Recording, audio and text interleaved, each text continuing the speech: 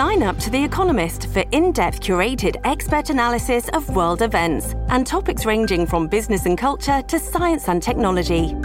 You'll get the weekly digital edition, online-only articles, curated newsletters on politics, the markets, science, culture and China, and full access to The Economist Podcast Plus.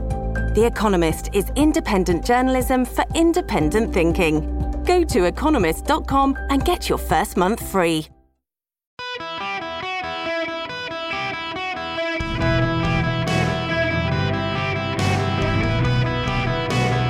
Welcome to the Eric Erickson Show podcast, Hour 2. Hello, America. Welcome. It is Eric Erickson here across the nation. The phone number, 877-973-7425. If you want to be on the program, very happy to have you. I got to start with this because well, first of all, I need you to know at the beginning of the next hour, Governor Chris Christie is going to join me. I'm laughing, and Bill, if you're listening, don't take offense to this because I'm not laughing at you. We had a good conversation, but so I put the clip up on Twitter. My point last hour, if you're just tuning in, is that the media can find you name the most random category of person on the planet, and the media will find that person to do a sympathetic profile. But you and I know someone with an electric car struggled to evacuate from the hurricane because they couldn't find a charge station. And I meant when the power was on and you could still easily go get gas or electricity at the charge station to be able to evacuate. And someone struggled because there weren't enough spaces. There weren't enough high-powered chargers to be able to get enough charge in, and they struggled to get out. The media will not even go look for that person because they don't want to tell the story. Like in the wintertime, they don't want to talk to the person up in the upper Midwest with the electric car in the wintertime who can't get to work and back because it's so cold their battery won't hold a charge. You know, that's true. In cold weather, the electric cars don't hold charges. They're not going to talk to those people. Well, so Bill called into the last segment, and he's like, what about when the power's out? I mean, you can't fill up with gas either, except if you go down I-75 or I-95 or on I-10 in hurricane areas of Florida, South Georgia, Louisiana, Mississippi, and the like, a lot of the gas stations along the interstate have diesel generators so that even though the power might have gone out, the pumps still work. You can still get the gas out of the ground. That doesn't work with an electric charging station. And people forget about that. So Bill and I had that conversation, and he wasn't thinking about the diesel generators. Well, the number of left-wing trolls on Twitter after I put that up clip about, you can't fill up with gas when the power's out either because they don't have power. It's like, you people clearly do not live in areas of hurricanes. I grew up in Dubai. It's become a joke around here, folks.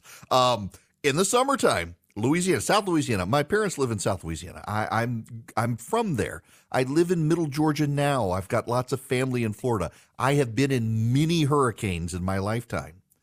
Gas stations, particularly along interstate corridors in the South, have diesel generators. They can fill up the diesel generator and run the generator to keep the gas station gas flowing when the power goes out for people dealing with hurricanes and major storms is actually something that's done. And what's remarkable to me are the number of people who don't live in the South who, when I say this, they're like, yeah, I'm calling your bluff because you don't have power at the gas station either. Oh, my gosh, people. So I'm in my office today. Everything's shut down around here. Restaurants and businesses are closed. The hurricane's blowing through. If you see any videos from today, you'll know they're from today because it's just, I'm looking out the window behind me, and it's kind of settled down right now, but it's still raining. You can see the rain out there. It's way better than it was. The storm is now moving to the east, probably a little bit of an overreaction in my area, but we're expecting higher winds this afternoon after all the rain, so trees are going to fall down this afternoon. It's been raining since early morning with the hurricane. The ground is soft. The wind is starting to pick up as it starts to move to the east.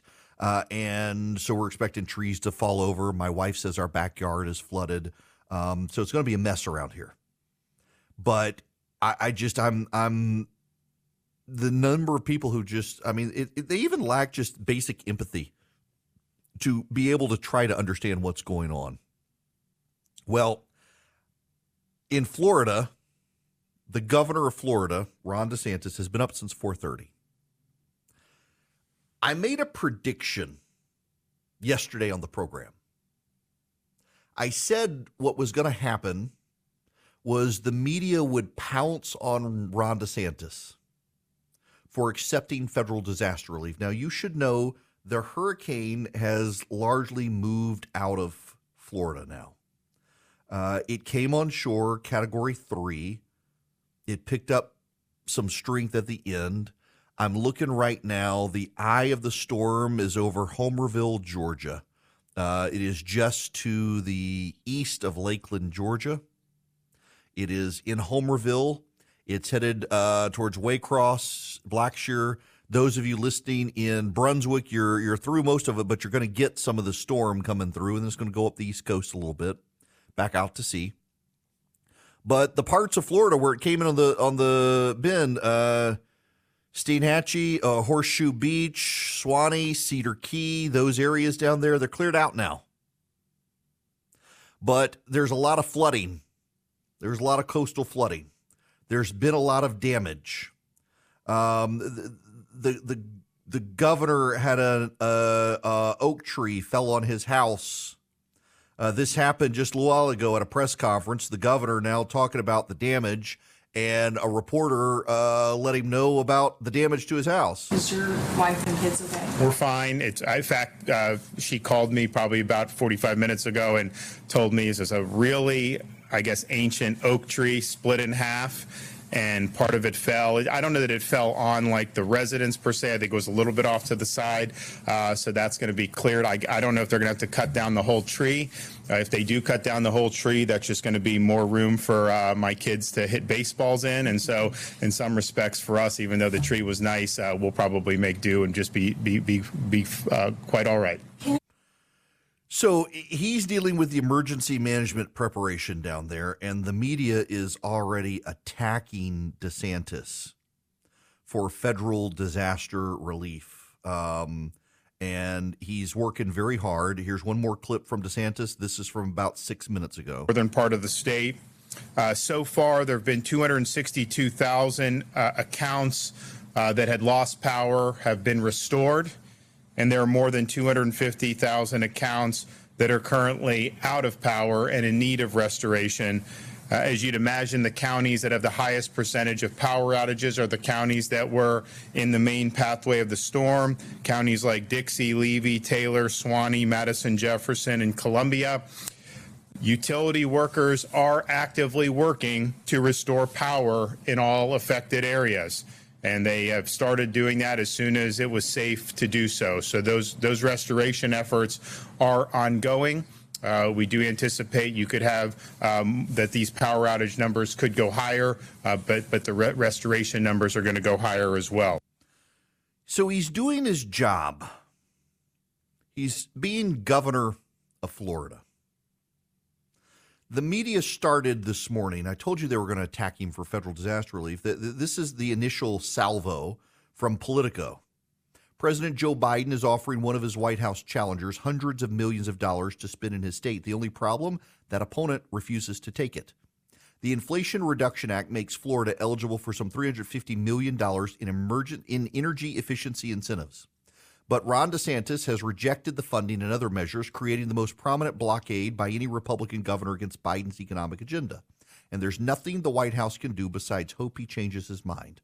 The rejection has the potential to create significant ripple effects politically and economically in the coming months. As the president and his cabinet members go around the country boasting about the IRA, rebates for energy-efficient purchases, the majority of the funding that DeSantis has refused has played a particularly prominent role. That's not just because they underpin the administration's climate agenda, but because they provide direct rebates to consumers. The IRA allows governors the authority to block a handful of its programs, and with it, the power to blunt the political impact of legislation some Democrats believe will be a key factor in the 2024 election. Through a veto of his legislature's request, DeSantis turned down $5 million to set up the rebate program for consumers who buy energy-efficient appliances and retrofit their homes. It effectively blocked $341 million to fund the program because the state would need the administrative money to apply for the program. So, this happens all the time. When I was on city council and Barack Obama was president, Barack Obama provided stimulus money for infrastructure spending. And the city where I was on city council turned down some of the money because the administrative compliance and overhead costs would cost so much. We didn't have the money for the administrative compliance costs to be able to get the money from the grant. So we turned down the money that would have been used for sidewalks and other things. This is DeSantis's issue here, is that the administrative overhead costs to Florida would be so great it wasn't worth taking the rebate money that would have gone to consumers. But the media is already attacking him on this for denying Florida residents money. Never mind the state didn't have the money to comply with the program and probably would have had to cut other resources or raise taxes to do it. They want to leave that out, but that's actually why he vetoed the program. But the media salvo today, the day the hurricane hits Florida, the media is already opening the salvo. And yesterday you had the Associated Press going after DeSantis, claiming that it was his rhetoric that provoked a racially motivated shooting in Jacksonville, Florida. They don't want to give the man any credit. They are trying to shape the race to be a Biden-Trump race. They want to assail DeSantis. Tomorrow, as more and more people wander out of their houses or return home having evacuated and see the damage and destruction, the media will be there putting cameras in their faces, shouting about Ron DeSantis. They will do everything possible they can to attack him and blame him and cover anything wrong. Remember when the bad hurricane came through last year? And the bridge in Tampa, or it was the bridge in further down there, Sanibel Island, somewhere down there, the bridge got washed out. And DeSantis had it reopened in, a matter of days? Had the bridge rebuilt. They were thinking it would take months. He had it rebuilt in days so people could get back and check things. The media was willing to credit him then, but now he's actually a candidate for president. They don't want to credit him. They don't want to give him any benefit of the doubt, because he's now a challenger to their precious. He's now a potential challenger to their precious, and their precious is not Joe Biden per se. The media's precious is a Trump-Biden rematch, because the media believes with all their heart that Trump is the only Republican Biden can beat. So they're trying to shape the field to put Trump back into the nomination, because the media genuinely believes they got to protect America from Donald Trump. They're trying to make sure Donald Trump gets the nomination because they're convinced that Donald Trump can't beat Joe Biden. So they will attack Ron DeSantis. They will attack his governance. They will attack his handling of this hurricane in a way they did not the last time. They will attack him for his not getting the federal funds for climate rebates. And then they're going to attack him starting tomorrow for a request for disaster relief. They're already attacking Marco Rubio, as a matter of fact, today. Marco Rubio has suggested it would be easier and smoother if Congress separated Ukraine funding from Florida disaster relief. The media and the Democrats don't want to separate the funding of Ukraine from Florida. To help Florida, you must help Ukraine. That's the position of the Democrats in Washington, and the media will defend that position, that in order to help your fellow citizens in Florida, you must give Ukraine money as well. I support funding Ukraine. I don't support tying it to funding it to Florida. They're attacking Rubio. They're attacking Rick Scott, the other senator from Florida, for the same objection. They will attack Ron DeSantis as well, because he is a candidate who risks beating Joe Biden. And the media cannot have a Republican back in the White House, because they would stop the left's agenda from happening in the executive branch. DeSantis, in particular, has a strong record of firing bureaucrats in Florida, and they don't want him to take that to Washington. He's too dangerous. Remember, the media criticism of DeSantis is he's worse than Donald Trump because he's smarter and gets things done. So they will tomorrow try to eviscerate the guy for his handling of the disaster response in Florida. You just watch. I am a small businessman. The company that I run for my radio show, it's a small business. I've got employees. I don't have HR. You may be in that situation, and you may really need HR. Well, You may want to talk to Bambi. When running a business, your employees can create all sorts of interesting situations and they could get you in trouble. What happens when two employees are squabbling? One of them smells bad all the time. What do you do? How do you navigate the rules? With Bambi, you get access to your own dedicated HR manager starting at just $99 a month. They're available by phone, email, real-time chat. Onboarding and terminations run smoothly. Team members reach peak performance.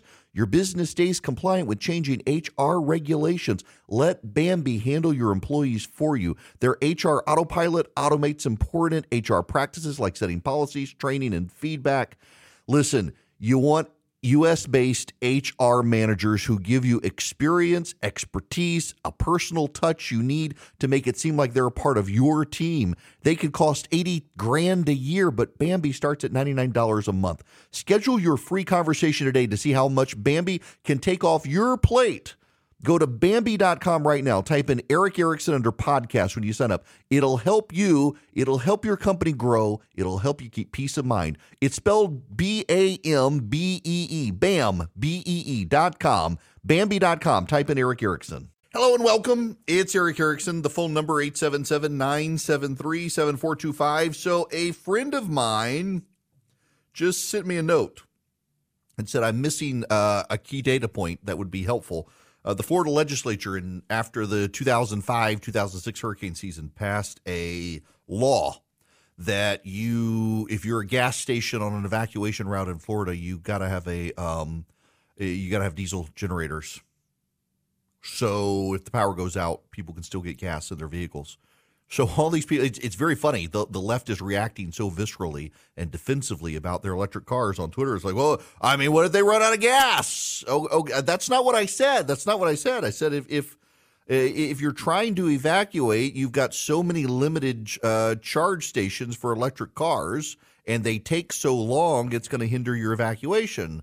Well, I mean, what if the power goes out of the power business? That's not what I was talking about. I was talking about the pre-power outage evacuations. But okay, let's talk about that. Those stations, gas stations, have diesel generators. And now I've just learned that by law in Florida, they have to have them. Well, what if they run out of gas? That's not what I was talking about. They might run out of gas. But you're more likely to find a gas station with gas when the power is out and you can still fill up the gas. Than you are to find a charge station for an electric car when the power is out that has power to fill up the. I mean, come on, people. The apologetics of the battery-powered car people. If you want one, get one. I would actually like to have one. But we're also dealing with reality, and the reality is, as much as you like your car, when the power goes out because of a hurricane in Florida, the gas stations will still have power thanks to diesel generators, and the power charge stations for the electric cars will not have power. When you are in the upper Midwest in the wintertime, your car will lose charge because it's cold. And you know who benefits the whole time anyway? China. All you're doing is rewarding China with your rare earth minerals in your battery-powered car. You're benefiting China, not us. You're benefiting the national security of China, not us. You know, we'll get into this later. Elon Musk is trying to expand in China. Meta, Facebook, just shut down a Chinese disinformation ring on Meta. I don't think Twitter would do that, given just how aggressively Elon Musk is courting the Chinese. But, I mean, just keep perspective, people. God bless you in your battery-powered car. But if there's a hurricane, you got a problem, or a snowstorm. Now, with interest rates as high as they are, and by the way, I don't know if you've heard Jerome Powell saying interest rates are probably going to go up some more. You got bank turmoil out there with the real estate market. You got the ebbs and flows of the stock market. Precious metals might be able to help just kind of ease the ebbs and flows of your stock portfolio investing in precious metals. And Swiss America wants to make it easy for you. They're the leader and have been for 40 years in precious metal investing in the United States. Right now, they're offering you guys beautiful Walking Liberty half dollars. Amazing low price, $13.50 each. It's a great gift for your kid or grandkid, a great way to get into precious metal investing. You can also get from them their report, The War on Cash. You should read it. Very impressive how they've documented an aggressive governmental response to try to get you out of holding on to cash. Bad news if that happens. Get all of this by calling them 800-289-2646 or go to SwissAmerica.com/Eric. then you mention Eric when you call or text 800-289-2646 or visit SwissAmerica.com/Eric. Message and data rates may apply when you call or text 800-289-2646, but call them or text them, ask about me, get the $50, the Walking Liberty $50. Greetings and welcome. It is Eric Erickson here across the nation from rainy parts of Georgia today as Hurricane Idalia is downgrading slowly but surely towards a tropical storm as it blows through. I'm looking outside right now, and I mean, there's no blue sky. You can see just kind of waves in the clouds. It's been raining here since before 9 o'clock this morning. The wind has settled down right now, but we're expecting the wind to pick up here in the next hour or so where I am as it blows through. But I'm in a good building with generator and underground utilities and hadn't really worried about having to power outages. My wife said at the house the power flickered for a little while, but we're pretty stable here. So we're going to move on. We're going to talk about other stuff. I want to talk about it appears to be a local story, but it's not. It's actually made national headlines. It's in the Washington Post, and it's part of a larger issue. When I got started in talk radio, and most of you, I think, know the story. I was not a radio guy. I was a lawyer and was on CNN at the time as a conservative political analyst back when they actually had real conservatives regularly on. And I got asked to fill in on a local radio show and is a Cumulus station, WMAC, in Macon, Georgia. The local radio show host got arrested in a crack house, said he was doing a rap label. Apparently they found drugs there. They arrested him, and they just like I say a crack house, but it was weed. But it was a crack house.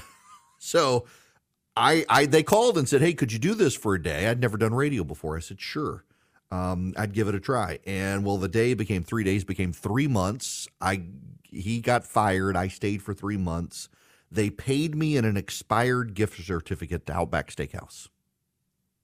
I knew it was an expired gift certificate when I took my wife on a date with this gift certificate, and they rejected it, and I had to pay cash. And but while it happened, the president of Cox Media Group was driving through Middle Georgia, heard me on the radio, and had the talk consultant for Cox Media Group, Greg Mosheri, good friend of mine, had him reach out. I didn't know who this guy was and wanted him to put me on the weekend on WSB in Atlanta. I was like, I've already got 3 jobs. I don't need a 4th job on the weekend. I'm barely seeing my family as it is. They said, "Would you fill in for Herman Cain?" I said, "Yeah." Well, Herman run for president. They told me they actually wanted me to be his job. I didn't tell them I wasn't a radio guy until after I signed the contract. And I've been doing it ever since. This is now the longest job I've ever had. I went from overnights to drive time within 6 months, moved into Rush Limbaugh's slot when he sadly passed away a couple of years ago, and expanded nationwide. And when I first got started, the station was very concerned about having a radio show host who lives in Macon, Georgia, which is an hour outside the city, do a show about Atlanta and about the metro Atlanta area in Georgia. So I subscribed to a magazine called Atlanta Magazine. And I started going to the local restaurants that Atlanta Magazine said were worth eating at, and it has never disappointed me. I finally found my favorite restaurant in the city. It's actually outside the city in a sleepy little town that's a suburb of Atlanta called Roswell. Which is technically a city, but the downtown area is great. If you ever get to Atlanta, Georgia, you should go to Table in Maine. It is I love the place. I will show up and just sit at the bar and grab something to eat. It is my happy place. I go there, I immediately relax. Table in Maine, they get the fried chicken. My gosh, get the fried chicken. But it's a great place, and I discovered it from Atlanta Magazine. And Atlanta Magazine, I have noticed over the last number of years, I finally stopped subscribing to it. I stopped subscribing to it because I expect, as a conservative, I expect that the people who are in the media and in journalism are left of me. So it doesn't offend me when a singer that I like Eddie Vedder of Pearl Jam, comes out in favor of Planned Parenthood or some left-wing cause. I expect him to. He's a celebrity. I am friends with celebrities, all of whom are very progressive. I expect them to be progressive. So I expect that a magazine like Atlanta Magazine that caters to a well-off demographic of people in Atlanta would be socially liberal. But my gosh, I got tired of it constantly being in my face. I got tired of the Stacey Abrams rah-rahism. I got tired of the drag queen nonsense. I got tired of they're not promoting Atlanta. They're promoting a subset of Atlanta that I want no part of. I was fascinated, for example, they did a story about how the interstate went through Metro Atlanta. And in going through Metro Atlanta, they made a conscious decision in the 50s and 60s to tear up and divide black neighborhoods. And some of those black neighborhoods, they don't have any grocery stores anymore. Food deserts, they call them. But it's not your standard food desert of, oh my gosh, I got to get in my car and drive to the grocery store. No, it's a food desert where you don't have public transportation even for the poor people who don't own cars that can get them reasonably to a grocery store. It was an eye-opening series. It was eye-opening about how Turner Field, the old Braves Stadium, was built and what it did to a community. It has been eye-opening to read stories about how upper-income white people have moved into traditionally black neighborhoods in Atlanta, and property values have gone up so much it's hurting the traditional families that have lived and held on to these properties forever. It has been eye-opening. And, you know, I heard... Oh, what was the guy's name? He did Don Draper on Mad Men. What's John Hamm? That's his name. He was on with Bill Maher a while back. And he said he's fallen in love with Atlanta. He said the thing that was eye-opening to him about Atlanta is that black and white people eat at the same restaurants, and you never know if your server's going to be white, black, or Hispanic. And it's true. And I started thinking about it. When I go to Los Angeles to do HBO, I guarantee you that the wait staff is probably not going to be white at the restaurants that I eat at. And I guarantee you that you're very rarely in a restaurant filled with white people going to see a black or Hispanic person. But in Atlanta, you go to any restaurant. Your waiter may be black or white, male or female. You're be surrounded by black and white people. It's very noticeable how integrated the dining scene is in Atlanta. And it's things like this that I appreciated about Atlanta Magazine. But the wokes have ruined the magazine, and the publisher has had enough. And the publisher is now being browbeaten by the reporters and the editorialists who are leaking the trauma to the Washington Post. And I use this as a microcosm because I'm familiar with it, but this is a national trend. Let me just read you this. On a hot Tuesday in late June, staffers at Atlanta Magazine gathered for a tense meeting with longtime publisher Sean McGinnis. On his agenda, pronouns. Are we, as a matter of fact, now writing stories based upon preferred pronouns? McGinnis asked, citing to a recent profile of a labor organizer. She is referred to as they throughout the story. One editor responded that using pronouns corresponds with the subject's identity as standard journalistic practice, not a left or right thing. The publisher disagreed, according to a recording of the meeting obtained by the Washington Post. People will think that is taking a stance. It is hardly the first time colleagues have disagreed over editorial choices in Atlanta or elsewhere in the media industry, where business concerns, personal politics, and news judgment often come into conflict. But McGinnis's statements and subsequent requests to approve editorial content ahead of publication marked a tipping point in a small-scale culture war that has been building for a few years within the award-winning magazine. Staffers saw the interference as an egregious crackdown on coverage that management deems as too progressive at a time when they are resolved to reflect the evolving reality of Atlanta, one of the blackest, queerest cities in the South. Now, 3 of 6 full-time editorial staffers have resigned, citing untenable corporate interference, and the editor-in-chief has announced plans to retire at the end of the year. Any journalist would feel challenged to work in a place where the line between the edit side and the business side is as eroded as it's become this year. Departing deputy editor Sam Worley wrote in his resignation letter this month, "The editorial independence is the bedrock of what we do, and it's why readers trust us." McGinnis did not respond to repeated messages and emails. His current and former employees say they're concerned that their longtime boss's perception of Atlanta's leftward drift is based less on his own opinions than on orders from his bosses, the owners of a Michigan-based publishing company that purchased Atlanta and several other regional magazines, who, McGinnis told them, believe woke coverage is bad for business and wants it to stop. I just want to say, as a long-time subscriber, I canceled my subscription, or at least I failed to renew my subscription, because I got tired of what I considered in-your-face wokeism. I don't mind the progressive politics that have been placed in Atlanta Magazine. But I do resent like hell the war on the English language from the pronoun set. They can say it's standard journalistic procedure to use someone's preferred pronouns, but it's standard journalistic procedure because the journalists who decided to do it are woke. Reading about a woman who uses they, them pronouns is a confusing amalgamation of wars on the English language.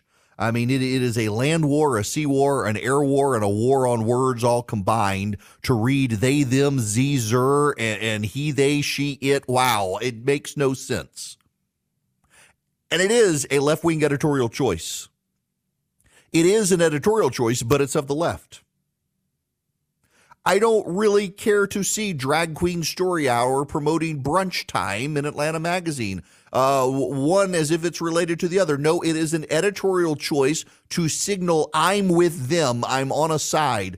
I know what side you're on. It's obvious to me, and I still chose to subscribe until you decided to make it in my face. You lost my subscription because you couldn't just be a standard left-wing publication. You had to plant the flag and say, I'm on this particular side, and all of my editorial choices will favor this particular side at the expense of fairness to the other side. It's a nationwide problem. I don't know Sean McGinnis, the publisher. Never met the man. Betsy Riley, the outgoing editor, I've had on my program before to talk about the food desert issue that I was fascinated by because it's a historic quirk of Atlanta, how that came about. And a lot of racism was involved in making the decisions, even though a lot of people would prefer to pretend otherwise.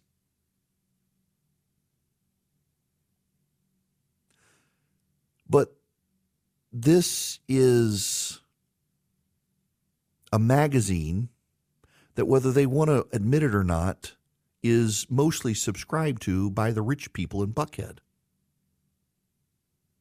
They get criticism because they say it's a Buckhead magazine, but that's where the subscription base is.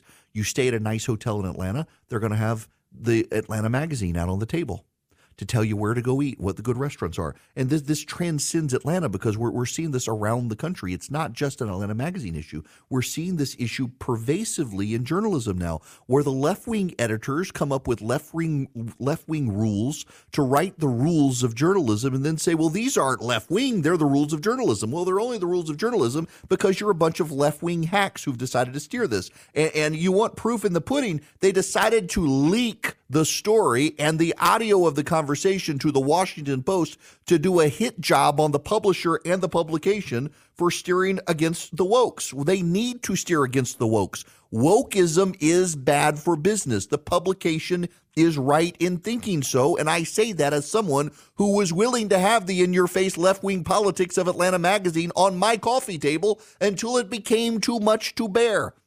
Whether it's Target or Bud Light or these magazines and newspapers across America that are slowly going out of business. It has everything to do with you people who write these publications and think yourself high and mighty have decided that your left-wing politics can be rubbed in the rest of our noses with impunity, and you will go to war against the English language to humor some insane person who refuses to acknowledge that they were born male or female and decide they want to be something different. And you'll give a pass to the Antifa activists who are burning down our city in America just just so you can virtue signal and plant your flag on one side. You want to plant your flag on one side? I don't have to subscribe to you. And when you go out of business, it's your fault, not my fault, because you couldn't figure out how to thread the needle and walk a fine line between planting a flag in your politics and not rubbing it in my face all the time. If you go out of business, I'll find somewhere else to get my restaurant picks from. Now, we got to move on. Let me tell you about the Eden Pure Thunderstorm. Maybe they need to fire these up at the magazine's offices and get rid of the they-thems. I don't know that they capture the they-thems in the air, but it sure would be nice. The Eden Pure Thunderstorm gets rid of the pollen and the dust. It will eliminate odors. You can get 3 of them for less than $200 at EdenPureDeals.com. The discount code is ERIC, E-R-I-C-K. EdenPureDeals.com. The discount code is ERIC. You get 3 of these. What do they do? Well, you got a mildewy smell, a musty smell, a dead animal smell, smoke odors, litter box odors, pet odors, you name it. The Eden Pure Thunderstorm wipes out those odors. That's small. You hold it in your hand. I have one in my travel bag whenever I travel. In case someone smoked in a rental car or in a hotel room, I can wipe out the odors. EdenPureDeals.com is the website. The discount code is ERIC, E-R-I-C-K. Get 3 of them for less than $200. You're saving $200, and you get free shipping. Welcome back. My favorite seminary professor one time said, be wary of any theologian who has an answer for everything. The reason he said that is there are real mysteries in theology. Is God, for example, supralapsarian or infralapsarian? That is, did God design the path of resurrection through Christ before the fall or after the fall? We don't really know. I think before. I think it was all part of the plan, but we don't really know. We don't really know why he put man in the garden and allowed the devil in. We don't really know. We have theological speculation, but we don't know. Beware anyone who has definitive answers for everything. That gets me to the climate cult. So I put up the clip from earlier in the show about battery-powered vehicles. And battery-powered vehicles, people were struggling to charge them to evacuate from Florida. The media is not going to go interview those people because they don't want to highlight the fact that in an evacuation situation, an electric car is more inconvenient than a gas-powered car. And they are flailing about to try to come up with hypotheticals to make it just bad. What about the gas stations that run out of gas? I never said that. I was talking about the pre-evacuation routine. What about the gas stations that run out of power? That you got to have power for the pumps. And in Florida, there's a law that you got to have diesel generators along evacuation routes if you have a gas station to keep the power flowing so people can put gas in the car, but not at charging stations. They don't want to deal with the issue as presented. They want to come up with wild scenarios, and they're all falling flat. And they think they have all the answers because they are a cult. Only cults have definitive answers for every single scenario. And we're dealing with a lot of cults these days, chief among them the climate cult.